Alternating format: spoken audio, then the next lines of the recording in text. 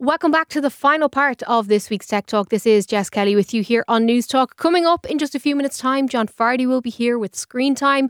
John, what big names have we got this week? Oh, well, it's not too huge this week. Only Paul Mescal and Andrew Scott. Oh, go on. No, their new movie, All of Us Strangers, which is just glorious. I've been banging the drum for a while, but it's absolutely beautiful. Tear-inducing movie. Andrew Scott and Paul Mescal. And also the director, he's a fascinating guy called Andrew Haig. Really interesting guy who did a TV show a while ago called The North Water with Colin Farrell and all that. Okay. Wailing. And also we're reviewing The Colour Purple, the new version of it. So another busy show. Yeah, I adore Andrew Scott. He is so charismatic. And Paul Mescal is lovely as well, don't get me wrong. But I have a particular graw for Andrew Scott ever since the Sherlock days. I thought you were going to say The Hot Priest in... I haven't seen Fleabag yet. I know. Oh, you'd love it. Really? Fleabag is amazing television. It's not like anything else. You'd love it. And he is brilliant in it, as is Phoebe Waller-Bridge. Okay. Yeah, no, he's just one of those people that I think, if I could, when people are saying, like, who would you invite to a dinner party kind of thing? Yeah. I actually think Andrew Scott would be on my list. Well, can I tell you in my 10 minutes of dealing with him, he was lovely. And there was a slight issue, no one's fault, but there was a slight issue with the clock, how much time I had, and he was making sure I had enough time and all that. So in the brief dealings I had with him, he was a gentleman, as was Paul Mescal. Oh, that makes my heart happy. Yeah, well, okay. So it should. Okay, well that's... 3 gentlemen in one room, eh? And then you had to ruin it. Okay, so all that's coming up after 6 o'clock. Before I let you go, every bus that has driven past me over the last few weeks has had posters for Last One Laughing on Amazon Prime. Yeah. So this is, I'm sure everyone knows now, it's the show hosted by Graham Norton. A bunch of comedians are put into what kind of looks like the Big Brother house, and they have to try and make each other laugh, but they're not allowed laugh. Yeah. And have you seen it? I have yet to get to it. It's on my extensive to-do list. But tell me, are you enjoying it? Do you know, I like the premise. I like the premise too. And I like a lot of the people that are in the house. Like Amy Huberman makes me laugh all the time. Jason Byrne, who I love. Aisling B. Like there's a great mix of people in there. Graham Norton's He's the host. Yeah. And very funny man as well. Very funny. And there's lovely bits to it. But I just, there's something about it that's cringe. Now, obviously, that's kind of the point because you're trying to make someone laugh and they're not allowed laugh. And like there's a sensational moment where, sound like Tom Dunn for a second, but sensational. There's a little moment where Aisling B gets up and sings A Woman's Heart. Well, like I was biting on my hand in cringiness, and then also had a cushion over my face because I just found it so embarrassing. Oh, but I like the sound of this. Yeah, it's one of those shows that makes you feel something. It's not like reality TV where you're just sitting there and it's mind numbing. Well, I tell you what, if I can, make my way through all these A-list interviews I have to do in the coming weeks, I will watch it and report to you next week. But before I let you go, and it just popped into my head, I can't believe you didn't mention to me the greatest news we've probably heard in 17 years, in that Billy Joel is back with a new song at the start of February. Is he? Yeah. You didn't pick that up on the wires, no? No, my Billy Joel radar is clearly acting up. He's back, a new song called Turn the Lights Back On. Do you know what? 1st of February. That is exciting. An album coming. I'm over the moon. I can't believe, like we had conversations about your family and your kids. Those usually don't happen when there's Billy Joel news. I can't believe you didn't break down the door with it. Okay, so a very happy John Fardy will be with you just after 6. John, thanks so much. Thank you. All right, and as John makes his way out of the studio, I'm delighted to welcome back Cameron Hill and Ciara Tracy, 2 of my nerdy pals, because it's time for our book club. We were meant to reconvene in October, I think, but that didn't happen because life got in the way. But we're all together now, and we are going to talk through the Hitchhiker's Guide to the Galaxy. Guys, how are you? Great, how are you? I'm wonderful. So Cameron, it was your job, your only job, was to recommend a book for this book club. I think I did. He looks like a kick dog right now. Like before, let's just let him set it up. So remind us what you picked, and then explain to me why. Well, Jess said we wanted to do books with a bit of a kind of technological aspect, scientific, something that might be a bit of fun because we did Faux last time, of course. And I said, okay. Now, we did that before Halloween, and my big suggestion was we'd do Frankenstein, but that was going to take too long to get through. So I said, we'll do something nice and short, something that I suspect everybody here had read, called The Hitchhiker's Guide to the Galaxy by Douglas Adams. Yeah. Thought, nice, fun book. really good. Just really up Jess's street as a self-proclaimed nerd. I can confirm it was not up my street. No. Do you know I couldn't believe you hadn't read it. Maybe not even on your planet. You call yourself a nerd, and this is like... No, I think other people call me a nerd, if we're being core honest. text. It's a foundational text. You can't get your nerd card without having read... I'll forgo it. Okay. Because... So I was in like a little reading groove at the start of this year. Mm-hmm. Flying through the books. And I was like, do you know what I'm going to do? I'm going to read the book that I should have read in October. Yeah. And I'll do it for Cameron. Because you said it to me about 17,000 times Dad in the is going to kitchen. pick me up from football training. Yeah, and he'd be disappointed. Never happened. Yeah. So then I downloaded it onto my Kindle. And I was like, okay, let's go. Mm-hmm. Let's go. I hate this. Wow. I don't like That's it. strong. I can't get into it. Did you even try to read it? No, I didn't. And I kind of got the vibe quite quickly and I was also on a flying reading journey myself, and then I know it stifled Jess, no offense Cameron, and also I feel like it's kind of my job to agree with everything Jess says, so when she says she hates it, I'm like, what's the point? I'm fine being the antagonist here. No, but so, okay, so for those who haven't read it, and if you have read it as part of our book club, email in your thoughts, techtalk@newstalk.com. But just give me the lay of the land here. Give me the overarching premise, and I'll tell you why I couldn't get into it. Jess doesn't have a clue what it was about. No, I do. Know what I did? This is how... Significance of title. No. This is how much I wanted to try and support you, right? Okay. Not only did I pay to read a book... Wow. Which I hated. I then tried to watch YouTube summaries about the book. Mm-hmm. And I even hated the summary of the book. Okay. The hope in Cameron's eyes diminished by the second here, by the way. I'm going to have my hand on your fader here now, right? And the second you start to bore me, I'm going to pull it down and we're going to change topic. Go. Okay, well, I'm surprised it hasn't been pulled down already. Same, to be fair. Basically, Arthur Dent is an earthling who lives in... He's gone. already.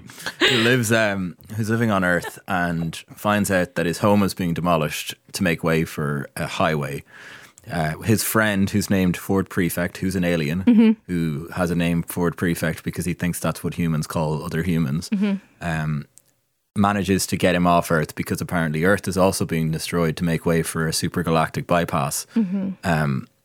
Earth is destroyed. They go on this adventure around the world. They meet up with the president of the galaxy, Zaphod Beeblebrox, who has stolen a spaceship. The way me and Jess just looked at each other.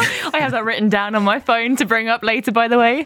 With the one other human that still lives, because all of them died when they destroyed Earth. They go to this planet called Magrathia, where they find the most intelligent computer in the world, Deep Thought. Can I spoil the ending? Absolutely. Okay. I'm absolutely not going to read it, so don't worry about my feelings. So they go to ask Deep Thought what... who knows everything is the that was a name computer in the world. Yeah, it's called Deep Thought, and they ask, okay, what's the meaning of life, the universe, and everything? And Deep Thought, after thinking for a long time, says 42. And it's one of those really contentious. We can get into that in a second. Basically, he developed a computer called Earth was a supercomputer to find out what the question was. So if the answer is 42, what's the question? Oh no. And the humans were the subjects, and he explains this whole thing, and then they get bored and they go off to the restaurant at the end of the world, and that's how the book ends. But it's a nice little galactic romp around, a good bit of fun, hijinks ensue. What did you not like about it, Jess? I just couldn't get into it. Right. I don't know why. Got to, like, at the beginning... Your man was lying on the road to try and prevent the bulldozers from knocking down his gaff. Then Ford comes in and is like, if I take my pal to the pub, do you promise not to knock down his house? That was fine. And then the more, like, I only read about 10 pages beyond that, and I was just like, it's not the one. I think it's one of those things, no more than a lot of the other huge science fiction fandoms and communities. It's one of those things you either go fully in or you don't do it at all. There's no half measure with this kind of stuff. Like, this came out as a radio play on BBC back in the 78. 78. And then they released the novel a year later, and it became a TV series to become a video game. It was a 2005 film as well. I Comic believe. book I read as well. Like I Yes. read that they literally turned it into every form of It media. exploded, right? And this comes at the end of the 70s so this comes out in 78, and a year before is the first Star Wars film. And then a year after, in 1979, Alien comes out. So you're seeing this Yeah. huge sci-fi boom and how they're taking it in different ways. Star Wars is it's a little bit kitsch. It's Yeah. a little bit cheesy and camp as a design. Alien is a lot more traumatizing. Yes. It goes into science fiction A bit horror. more nuanced. This is kind of science fiction parody. So they make fun of a lot of the tropes of science fiction and some of the stuff that comes after 2001: A Space Odyssey. So Yeah. space is this vast and profound world. Yeah, that is sick, to And be fair. what the dialogue in the book and the characters kind of go into is that they have the same problems that we all have. And it turns out that space is just as boring as Earth is. And we constantly Right. try to have adventures and go out into the world and see what's there, and we will be interested. And they literally go to one of the place where everything's perfect, Magrathia, where they can make different planets and design planets in their own image. And eventually they okay. get bored. See, that sounds interesting to me. I think because I'm a massive Doctor Who fan, right? So sci-fi, I'm a massive sci-fi nerd, but I think I struggle with like 70s sci-fi. Like Star Wars didn't stick to me, even though I'm a huge, again, massive nerd. And I think that might be the problem, but it sounds like it'd be a good TV show. I know it was made into a TV show. Yeah. So maybe just the novel wasn't the best format for it. I don't know. Maybe it should have stayed as a radio program. I don't know if you guys listened to any of it, but I don't know. What do you think, Jess? I don't. My dad has the vinyl of the whole series. Oh, He deadly. might lend it to me, which I'll probably listen to console myself after all. Yeah, you might need to. I think, That's very cute. yeah, right. Very cute. Please continue. But I think it served as a kind of foundational template upon which a lot of science fiction and fantasy and things that came after it was based on. Yeah. So a lot of things we have today, like OK Computer and Paranoid Android by Radiohead, are based on stuff in the book. There's the Babelfish, which was the first online translator. The name of the website is based on a item in this book. There's so many things. Like Don't Panic. There's a lot of people who have Don't Panic posters. Yeah. Okay. And that's something But this is from what this text as well. This is why I was frustrated with myself, because I knew all the cultural touch points that stem from this book. And I know people who refer to it and I would talk about it frequently enough. But I there was something, I don't know if it was the style of writing. I don't know if it's that I'd read too much about it before reading it, that I kind of had a preconceived notion and then it didn't match with what I'd been expecting. Yeah. I'm disappointed that I didn't get sucked into it, because I'd read, since January, I've read 8 or 9 books in different genres. And so I kind of thought my brain was kind of open for anything. Sometimes, I think I said it to you guys last time when we were reading Foe, I read it when I was on a plane and I was in crappy form, so I didn't love it. I'm very mood dependent, but because I was in a run of reading, I was like, okay, let's just go in. Yeah. But it just didn't. Could it have been the 70s style writing? Because sometimes I think struggle that's with a lot of it. Yeah. I think it probably suffers from its own legacy a little Yeah. bit. And that so much afterwards is based on, you think of the humor that's in Marvel films now. I don't think it Right. happens without something like Hitchhikers and Star Wars coming before it, in terms of, we can go do that now. Yeah. We can fine tune the formula over many, many years and get to this conclusion. Whereas it's like loving animation and then assuming that something like Steamboat Willie is going to be as profound as, say, Rick and Morty. It just isn't. What you're kind of saying here is Hitchhikers had to walk so many other Yes, forms of media could exactly. run. Yeah. Because I definitely, I was looking at the names and I couldn't help but laugh. Zaphoid Beeblebrox, come on, man. Vogons, Ford Prefect in itself. I just find it so almost camp, because it is like that. But again, I definitely see streaks of this in the likes of Doctor Who, and that does appeal to me. But one thing I love more than anything is noughties culture. So I'd be dying to watch the 2005 film. Yeah, I haven't seen the film. I'd love to. I might go see the film. See, from what you've told me, I'd actually, and I know this kind of contradicts the idea of a book club, but it's all valid, right? I would much rather consume that as a film, I think. So I have the visuals rather than maybe that kind of 70s awkward sci-fi kind of text. Yeah. Yeah. Yeah, and it's working with the knowledge it has at the time. I know a friend of mine read it recently and was saying that she really enjoyed it in the context of what we have from AI now, in that a lot of the computers and the various different ways they interact with humans and try to appeal to humans correlates to how we use AI in the modern day. So it is I think it's highly relevant, and it's definitely worth taking a look and reading it. I think some of the language and the jokes maybe fall a little bit flat now because they are, as you say, written in that 70s kind of Monty Python style. Yeah. I never found Monty Python funny. Do you know what I'm thinking now is I wonder should I have listened to the audiobook version? Maybe. Interesting. You know what I They do mean? the voices and you'd be able to communicate. It is a little bit, there are bits More where you're kind immersive. of like, this is a bit of a slog. Yeah. But How many pages is it? this version is I'm bringing this- 179. I love the sound of that. How many, sorry? 179. Oh, it's a lot shorter than I thought it was going Yeah. to be. I thought it was a big book. for There's some a little reason. bit of, they go, so the name of the book is given to the guide within the book. So Yeah. Ford Prefect takes him into the universe and into outer space, and he has this Hitchhiker's Guide to the Galaxy, which is constantly being rewritten and has tips on how to See, I survive. do love that. I do. That really appeals to that inner nerd. Maybe you in just need to me. give it another go then. I didn't even start it. Well, okay, Give it a go. as we said back in September. I know it's bad. I feel like I have to trust my instinct, though. There's a reason why I never picked it up. Because you're a lazy wagon wheel. Maybe that's. Thanks, Jess. Okay. Are we wrong? Are Ciara and I wrong? Is Cameron right? No. I'm right. Email techtalk@newstalk.com with your thoughts. I've picked the book for next Yeah, time. I was going to say, you've eviscerated our picks so far, so So I'm you going didn't to... like Foe either. No, I didn't. But again, I was cranky wagon wheel that day myself. I've gone for something that's a bit different. Okay. You know Jon Ronson? No. No, I don't. Jon Ronson. Way to make me feel can't old, wait to you destroy guys. this. Yeah. I'm already in. All in. No. Shush.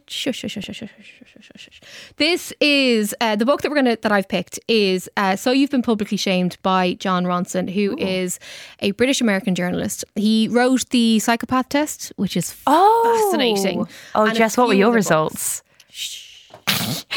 Pull down your mic as well. But So You've Been Publicly Shamed. This is a book that's been on my list to read for a long time, and it's a theme that I'm really interested in. It looks at the trends in terms of public shaming in the internet era. Okay. And I assume based on his other books, he'll look at different cases, different scenarios, and the consequences and the psychology of public shaming, Okay. both from the point of view of those being shamed and those doing the shaming. Interesting. So I think it's a good time for us to have a conversation like this with all that's going on in the world of social media. Absolutely. My piece, just to plug it, actually in tomorrow's business post is all about why I've stopped posting on social media so much. And a lot of it is to do with being called a dickhead 10 different ways on different platforms every day of my life. So I You're just missed, think... by the way. Shut up. But I do think having this conversation is a good one. I think it's a healthy one, particularly as we come into different political cycles and in the context of what's going on in the world. And it'll also introduce you both, which is appalling, to Jon Ronson. Yeah, and it's non-fiction, so it'd be quite nice. I actually always tend to go for fiction, so it'd be nice to kind of switch up a gear, maybe. Will I be featured in the next edition based on today's programme? You've been booted out, Hen. Apparently awful book. Yeah, you've been booted out. You were actually The what made me ejection think chair. of it. Oh, okay, great. The psycho test. Right, we are going to read this over the next few weeks, and the lads will be back in a month's time to share their thoughts. If you want to read along with us, you can do so. Email techtalk@newstalk.com. But for the moment, Cameron and Ciara, thank you so much. Thank you. And that's it from me this week. If you missed any of the show, you can listen back in full on the Newstalk app powered by Go Loud. I'll be back with Shane and Ciara on Monday's Newstalk Breakfast. But in the meantime, have a great weekend.